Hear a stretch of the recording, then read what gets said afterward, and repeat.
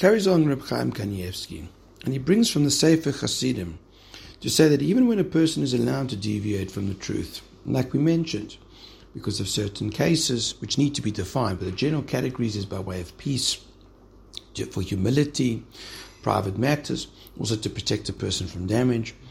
He shouldn't say an outright lie. He should rather try, if possible, to say something that could be interpreted in two ways, and the person will err thinking that this is the intention, really it wasn't. And Rabbeinu Bechaya writes this in Parshas Vayishlach, and the source is actually in the Medrash Rabbah, because the pasuk says, "Ad she'avo l'Adoni se'ira."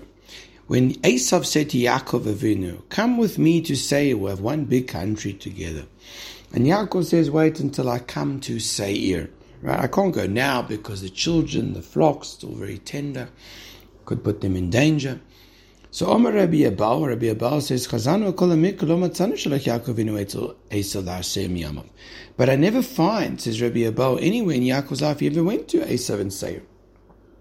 Perhaps is it possible Yaakov Amiti Hayo, Yaakov who was so truthful, Miriam boy, and he deceived him. Ela rather, when is he going to come to him? The Oslav, it's going to be in the future. No, Yaakov wasn't lying, even though he was allowed to, because it was to protect himself from Esav. But nevertheless, what did he do?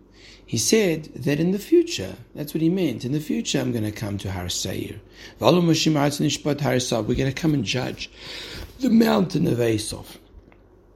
And that's the din. So even though he was allowed to do what he was supposed to do over there and get out of going with Esav, nevertheless he did something. He said it in such a way that even, you could interpret it that it was referring to something that really was going to happen.